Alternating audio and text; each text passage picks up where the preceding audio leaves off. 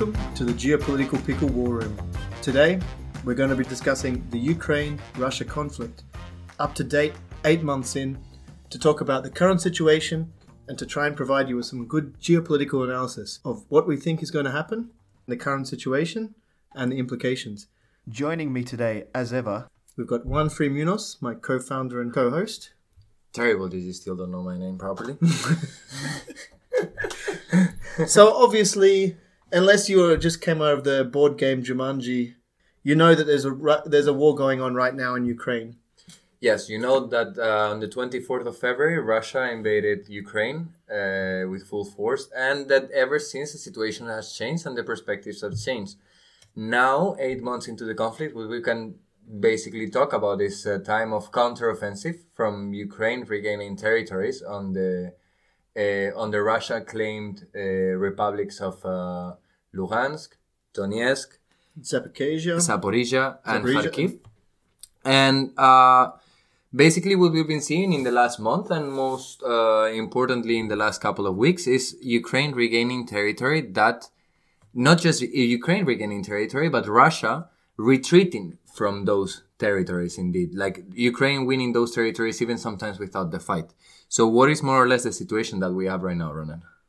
Well, if we look to the east of Ukraine, Ukraine has made huge gains of territory, taking back huge regions of the east, especially really strategic towns. First of all, they took Izium, which is quite an important town linking highways to the north of Ukraine, previously home to about 50,000 inhabitants and currently about 10,000 Ukrainians still residing there under Russian occupation.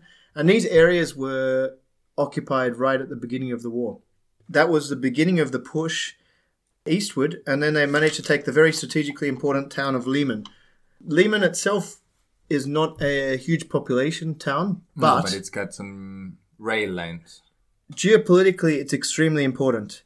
Lyman is the main artery connecting Russia down through Ukraine to the southern parts of Ukraine that have been occupied.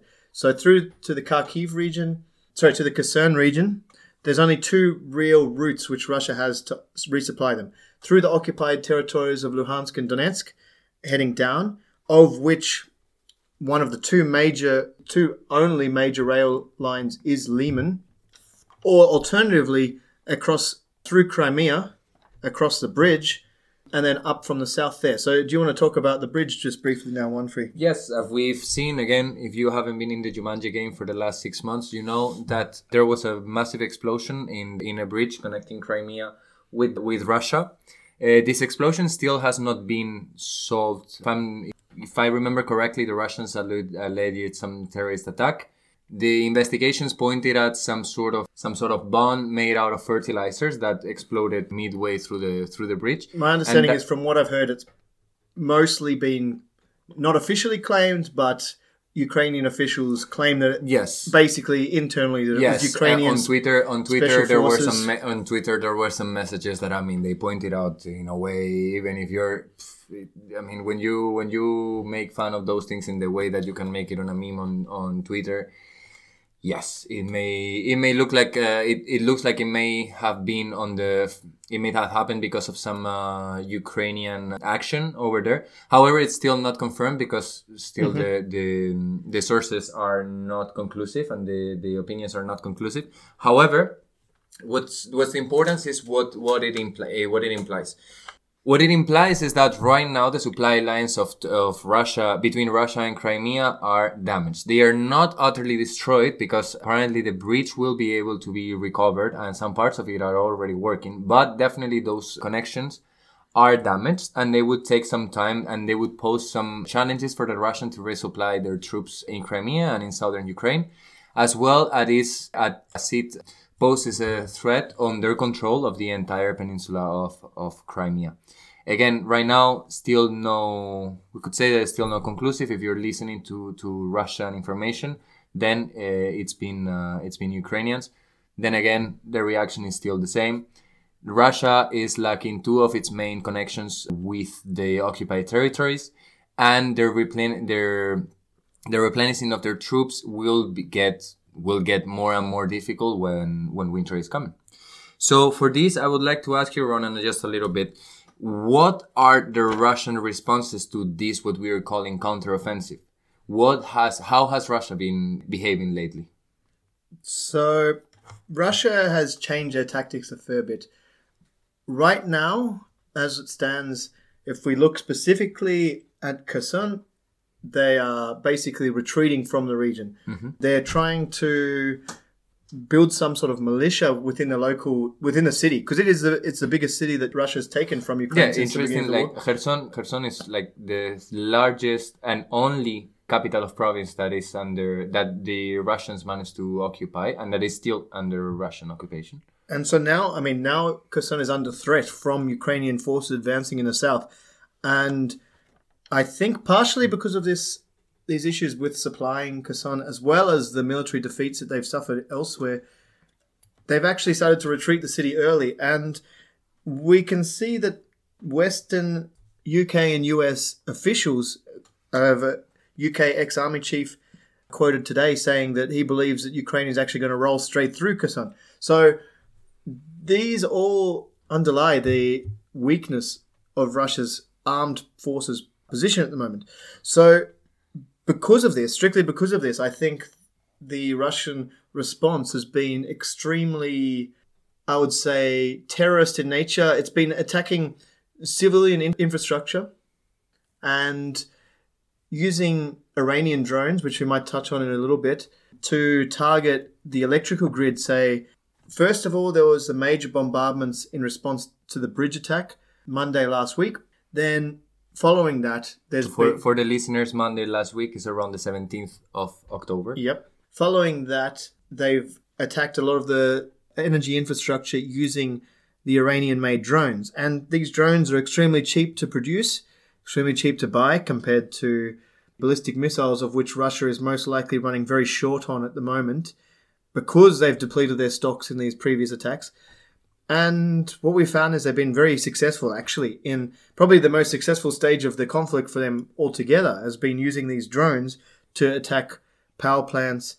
I believe it's around only 30% of Ukraine's energy grid is now online. Mm-hmm. And at the moment, Ukraine has not had a very easy time dealing with these, but they've actually just taken receipt of some more anti-aircraft, high technological anti-aircraft equipment from Germany and the UK, I believe. So these will actually increase the ability to deal with these drone attacks in the future.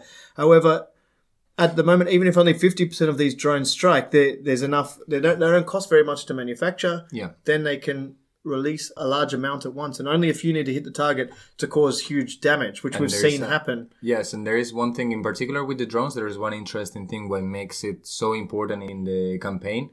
These drones are not easily to be targeted by anti-aircraft especially if they send them in the waves, which they have been doing. Like Ukrainian, and because they can even stay, they can just stay there. You cannot even trace their until they start their rapid descent until they start their rapid descent. Exactly. So this is really the first time Russia's used this tactic to this extremity and effectiveness as well. So I think although Ukraine has been really successful in the counter-offensives in the east and in the south, this has really hit them hard. But what I would say on that is that what they haven't done is really broken the will of the Ukrainian people. So I believe a survey reported by Kiev Independent just today, Monday 24th of October, has the support for the war sitting at 86% amongst Ukrainian people, with only 10% in favor of actually searching for a ceasefire and a solution with the Russian government. So this high morale, I think will lead into the winter. And then, I don't know, we should now touch on what you see for the winter, and then I can go through what I think will happen. I mean, it is interesting to see how can it developed. When the invasion started, it was still cold, and the reality was that the bulk of the Russian army could see that it would stop because of the weather that it was and because of the conditions of the ground. Then it gained speed, but it was a little bit too late. And the reality that we're seeing right now is that we're facing a winter where, in the best of scenarios, we'll have, as you were mentioning, 30% of available electricity in the region. And what we are seeing is a lack of potential, a difficulty in resupplying on the Russian lines. So the Russians have been retreating from their previously occupied positions, arguing that they were going to do some counteroffensive wherever. So in my opinion, we have two scenarios that come with the winter. The first one is a relatively rapid counteroffensive by Russia, trying to achieve some strategic objectives before winter comes, and also to get themselves some victory, because in the last months they have only been able to share losses. And and the reality is that even the reports that come from even Russian television and Russian media is that these reports on failures and military failures of Russia are already touching the general public. And that is a situation that how long can you keep it on your own country to keep your image as the image that Russia wants to sell, that they are trying to denazify Ukraine and that the Ukrainians were gonna open their arms when the Russian troops were arriving and everything. How can you keep that speech? How can you keep that idea? And that leads us to the two options, which is the operation and a counteroffensive that would actually be successful, even regaining some sort of territory that would be relatively valuable to Russia. Let's say, for example, pushing a little bit northern in the southern flank to liberate a little bit Kherson, trying to reach and complete the occupation of Luhansk and Donetsk, which are two provinces that are the two republics that are claimed by Russia. But that the reality is that Russia doesn't actually have the full control of the territory, or having a strategic retreat of those troops. You back up during winter, you replenish your troops, because Ukraine is also not going to be able to attack at this point. What we're facing is winter in this area becomes, the soil becomes muddy. The weather conditions don't allow you to do proper airstrikes. They don't allow you to do proper reconnaissance. They're going to stop your troops. So the option, the ideal option from a strategic point of view, in my opinion, for the Russians would be you retreat, you build up your force again, and then with the first light of spring, you go back and attack. Now, the reality is that right now they cannot do it. And that is the question, whether the Russians will push to do some sort of offensive, or to what we can agree would be a false flag attack on their soil, on a Russian soil, or on a Ukrainian soil, that the Russians would claim that it was the Ukrainians. Because, for example, of the claims that we've got from Russia that Ukraine may be wanting to use a dirty bomb, or they may be wanting to blow up the dam of Kayovka, which would have really destructive outcome. So those, for me, are the two options. Either Russia will try a last counter-offensive before winter, or they will just go back and fortify themselves, because there are not that many more options for you to go forward. For me, I can't see any of those options really coming to fruition, except if they want to resort to terrorist sort of tactics, bombing the dam, because, again, that's a huge source of hydroelectricity and would cause immense destruction downstream. I think that might be an overstated threat. If they did that, I think there would be even more international condemnation. But as for the other points, I really, for me, the current situation has shown Russia's tactical mishaps and their tactical weakness. It's shown that their troops are very ill prepared to be occupying a territory, because if we look at these cities that have been reclaimed by the Ukrainian army, time and time again, the Russians have had to rush out of the city because they've been surrounded by Ukrainian troops. The winter is hard in Ukraine and in Russia. We all know it's cold, but it's wet. It's muddy, but once it turns to ice, it might be more easy to traverse. Either way, in my opinion, the Ukrainians are better equipped to deal with this for multiple reasons. How come? Multiple reasons. I would say, first of all, they've got NATO-supplied equipment. Mm-hmm. They've been trained to work. This is their country. They've been trained to live there. They know this territory very well. Plus, every time they liberate a city, the morale of the people there are supporting them and cheering them on and supplying them with food, supplying them with soup, supplying them with blankets. When Russians are in a city, they've got the whole population against them. They don't want them there. They want them gone. That really, in my opinion, has a massive impact on the morale of the troops.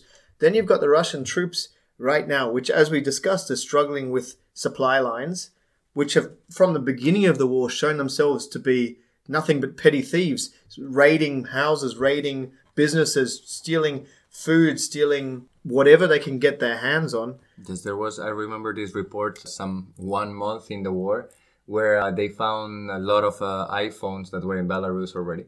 Exactly. Yes. And not to talk about the washing machines, which we saw blown up on the side of the road on the way to Russia at the start of the war.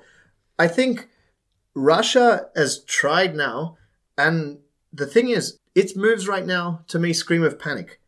As you brought up, the dirty bomb claims by Russia, which is just literally yesterday, was when they claimed that Ukraine was planning to drop a dirty bomb. Ukraine has asked the IAEA, the International Atomic Energy Agency, the UN organization that oversees all nuclear power, all nuclear weapons and facilities, to come and inspect them. They've got nothing to hide. This is absolute nonsense by Russia. This is them. This is Sergei Shoigu talking to the Minister for UK, talking to the Minister for the US, and trying to convince them that Ukraine is going to be dropping a dirty bomb. Why would he do this? Because then it gives a pretext for escalation from the Russian side. Why do they need escalation? Because they're having to retreat from all these areas. They're the ones that have had to resort now. Ukraine's had mobilization since the beginning. It's their territory being invaded by a bigger army, a bigger neighbor with more troops. Russia did not want to resort to mobilization because of the backlash. It's a special operation. Exactly. It's a special operation. It's not a war. You can't... Why are people being mobilized for a special operation? And I think the Russian people are so exposed to propaganda within the country. They were mostly, almost entirely for the war, or the special operation, shall we call it, up until the point of mobilization, because it actually strikes back with them. And then they see these people from towns in, especially the poor regions of Russia, getting called up to the military and getting assigned literally nothing. So they're going to the front lines and getting told, if you want body armor, you can buy your own body armor. What sort of an army is this? It's a disgrace. The Russian people should be revolting. Like the unease has grown massively in the recent times. And because of this, I really see that Ukraine can make advances all through winter against the Russian forces. They can keep pushing. The Russian supply lines are weak. The Russian supplies are weak. If we look at just literally the last week, we've had 2 Russian planes, fighter jets, crash into civilian infrastructure within Russia without any other threats. To me, that speaks of a lot of people being called back to the military that are not equipped to be there. B, a huge lack of maintenance within the fleets which Russia is trying to call upon to bring to the war because they're so depleted. And C, the cutting impact that the sanctions have had on the Russian economy and their ability to fund this illegal war. I mean, I understand what you say there. I just want to ask a question with regards of the, particularly with what you were saying on the 2 planes that crashed. Do you think it's more a matter of the technology of the military, or do you think of the Russian military, or do you think it is a matter of training? And if it's a matter of training, a strategic retreat that would allow Russia to withhold their territory during winter, because yes, you're saying that Ukraine can advance, but they can only advance with special operation corps. But a strategic retreat would enable a more rapid advance for the Ukrainian forces, in my opinion.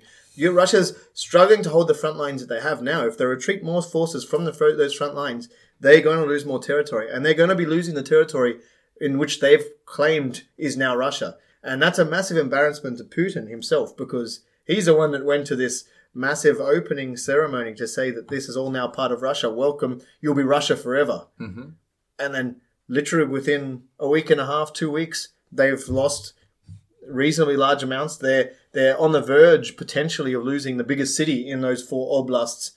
That's a major embarrassment to Putin, I think. But don't you think, because, I mean, I have a thought, and this thought is, if Russia manages to withhold the territory that they have right now, and the winter comes, and it is really difficult to pose any offensive in this time. Any offensive will be mostly sabotage, will be special operations, will be situations like this, because driving the bulk of your military or even a part of your military during the winter in that region is known to be fatal throughout history. But Russia, this is not something that is from now. Now, what I see is that the Russians may be retreating to save some posts, to save some locations there, save some strategic locations, even though they're losing several. Like Izium. Izium was a major weapons depot for the whole eastern region there. Yes. That's a massive loss for them, for strategic. But you keep Kherson.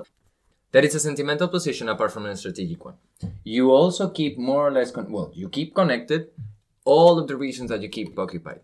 And during this time, that is going to be much easier for you to defend yourself from the Ukrainian counteroffensive.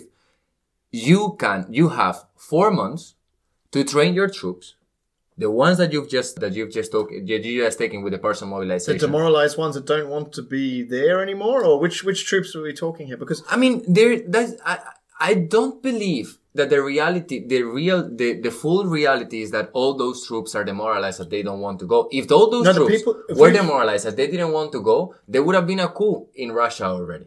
The reality is that there is a big chunk of population that either by ignorance or because of belief or because they don't really have a say in this or because they're forced to go, they will keep on training and they will go fighting in Ukraine.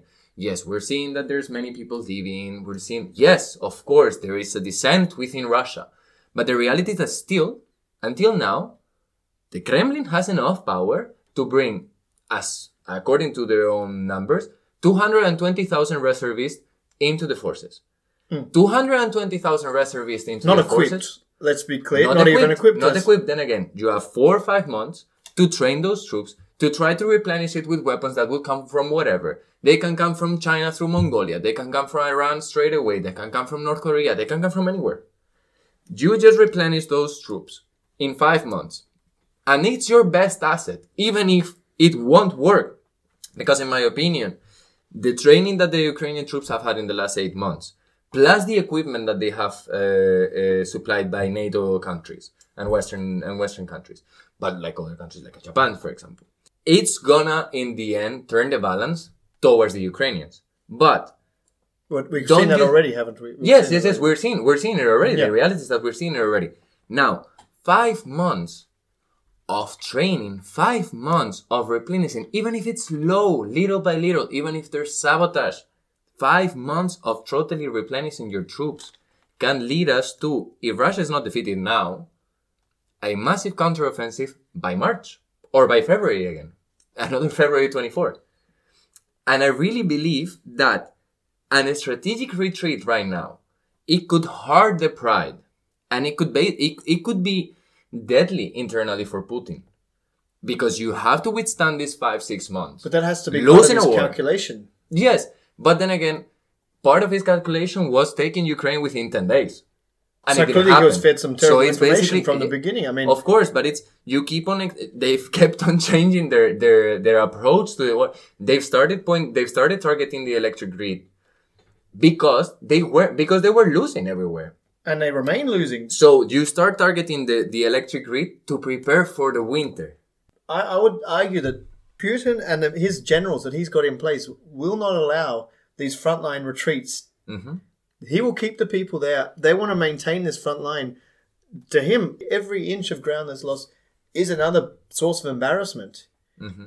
This is the Ukrainians, his weaker neighbor, just using some Western equipment and is able to fight them back. Yep.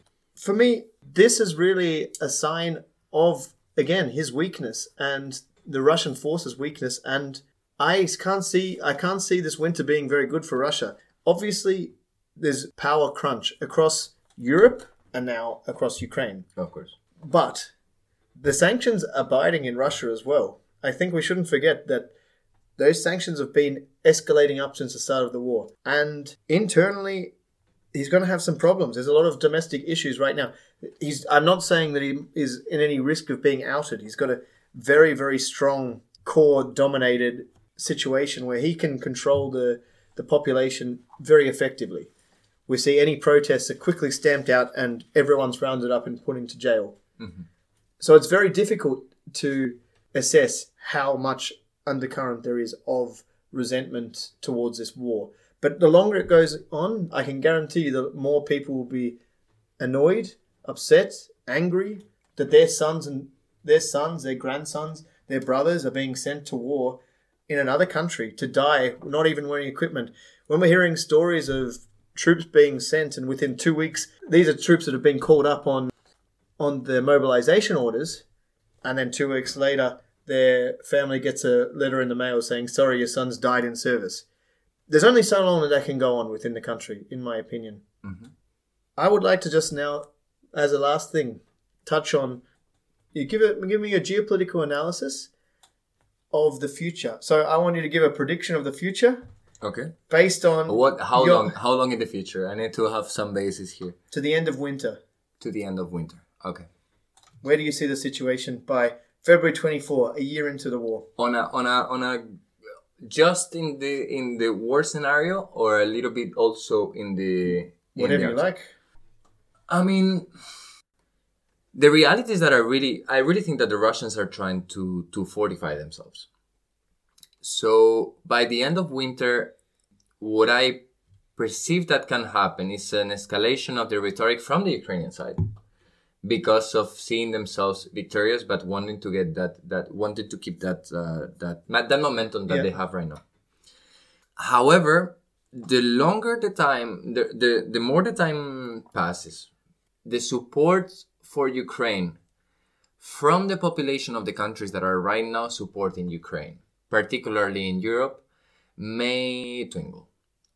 Because if we are facing a cold winter, and there's parties in Europe that say, hey, you know why are you having this bad winter? Because we're giving support to the Ukrainians. That could be a massive unexpected blow into Ukraine's support.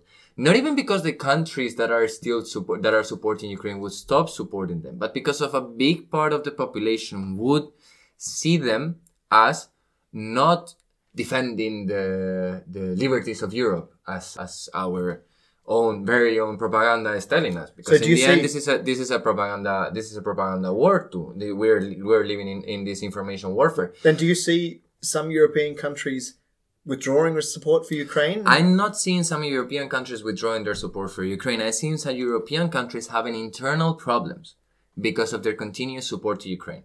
And that may lead to not necessarily a reduction of their support to Ukraine, because they can still support whatever, but having a posture more like Turkey.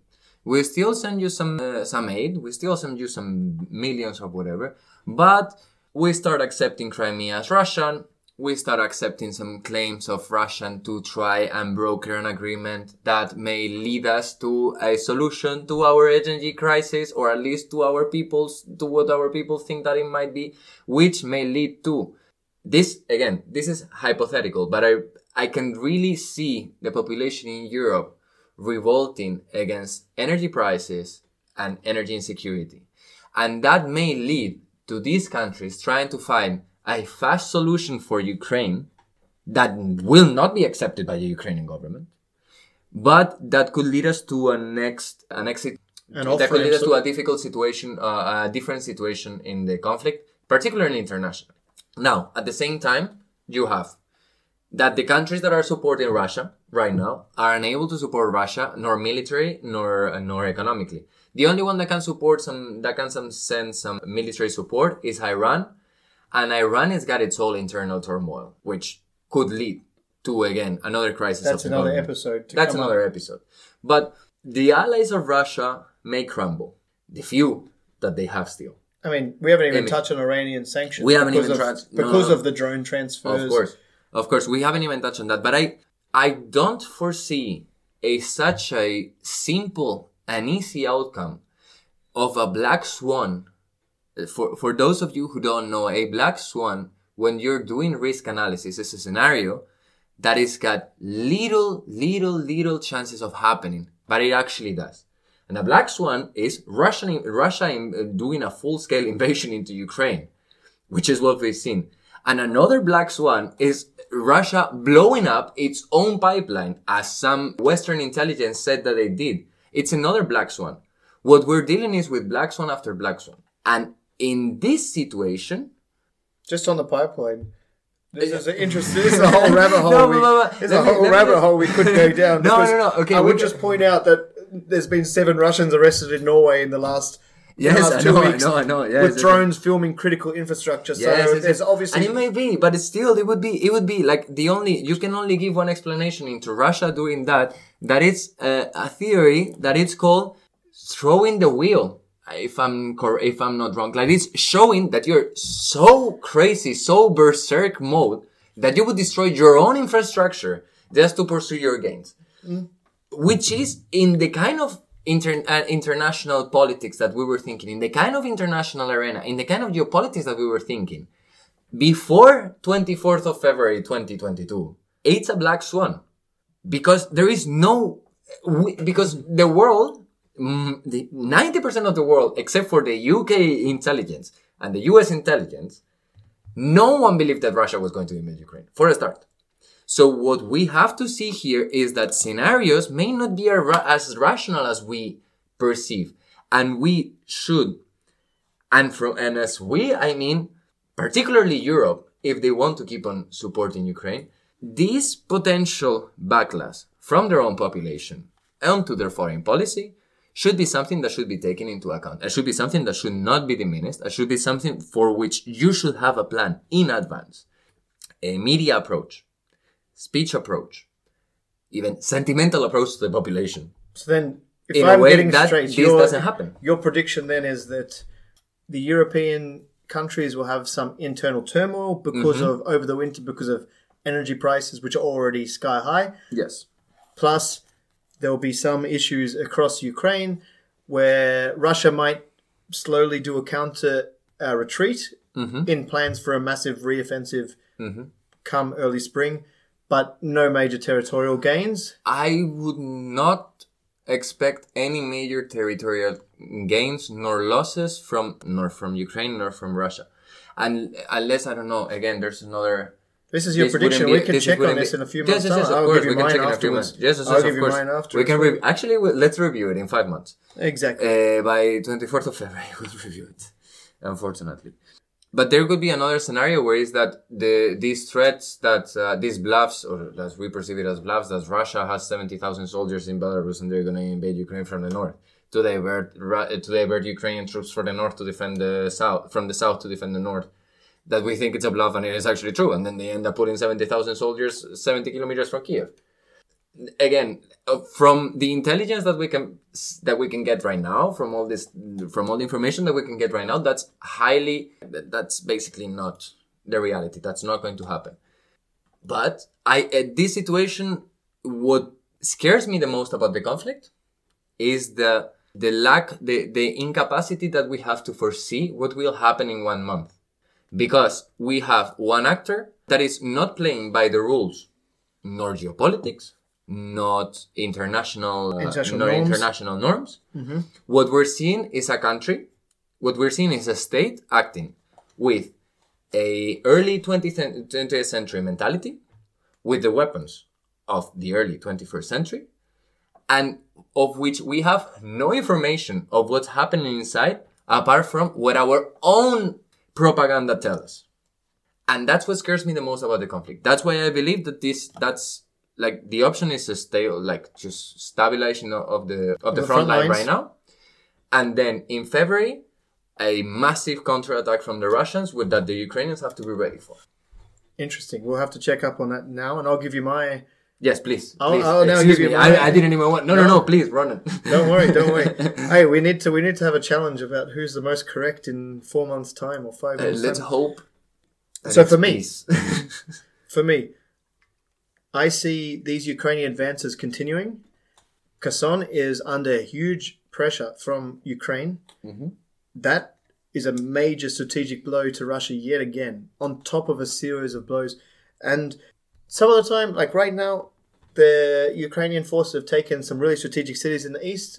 And now if we look at the map over the last week or two, it's not moved much. Mm-hmm.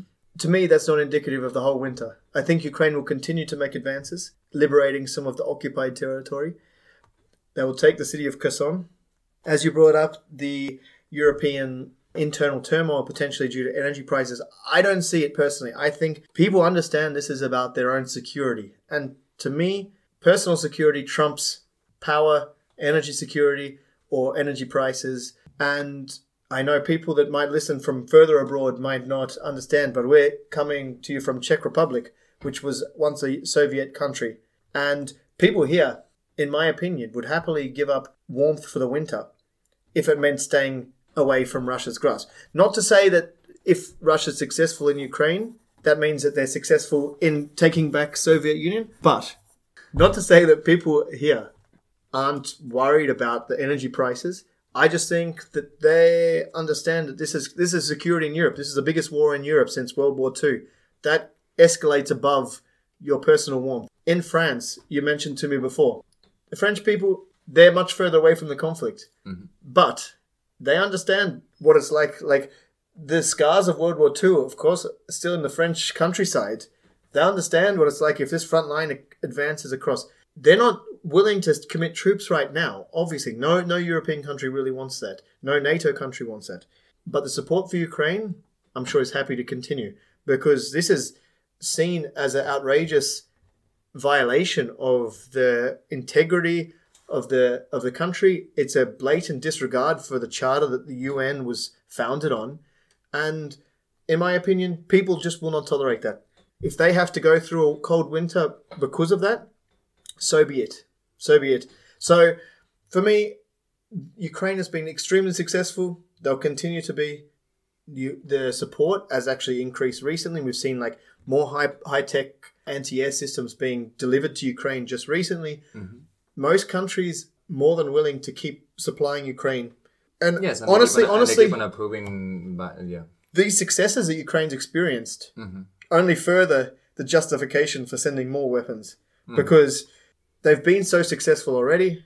And if it wasn't for these Western support, I think most people would agree that Ukraine would have been taken over by Russia. Mm-hmm. They can point to the fact that they've taken these NATO weapons which have been supplied to them and been able to use them so effectively that not only have they stopped the Russian advance, now they're taking back city after city. Again, Kherson would be a major blow to Russia in that aim to say, we've now liberated the most populous city that was under Russian occupation. So for me, the winter is going to be bad for Russia. It'll be cold for Europeans, but it'll be worse for Russians. We'll see where we are in 4 months' time. Okay, I think it's a good... I hope that you're listening through the other side of this podcast enjoyed the conversation. We would like to hear your opinions too, because in the end, these are our two opinions. We're also here based in the Czech Republic, so we are also heavily influenced by the information that we receive here and the impression that we receive in the streets. Maybe if you're somewhere else in Europe or if you're somewhere else around the world, I have some insight that we're heard in Australia too. So maybe you may have a different perspective of what is happening. We would like to hear your opinion in the comments. And we would like to thank you for staying with us in this last episode. Thank you very much. We will come the next week with more The Geopolitical Pico. Bye-bye.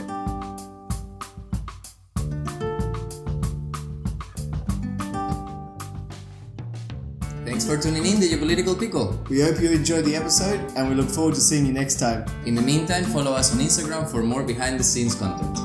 And subscribe to us wherever you get your podcast. Thank you and see you next week.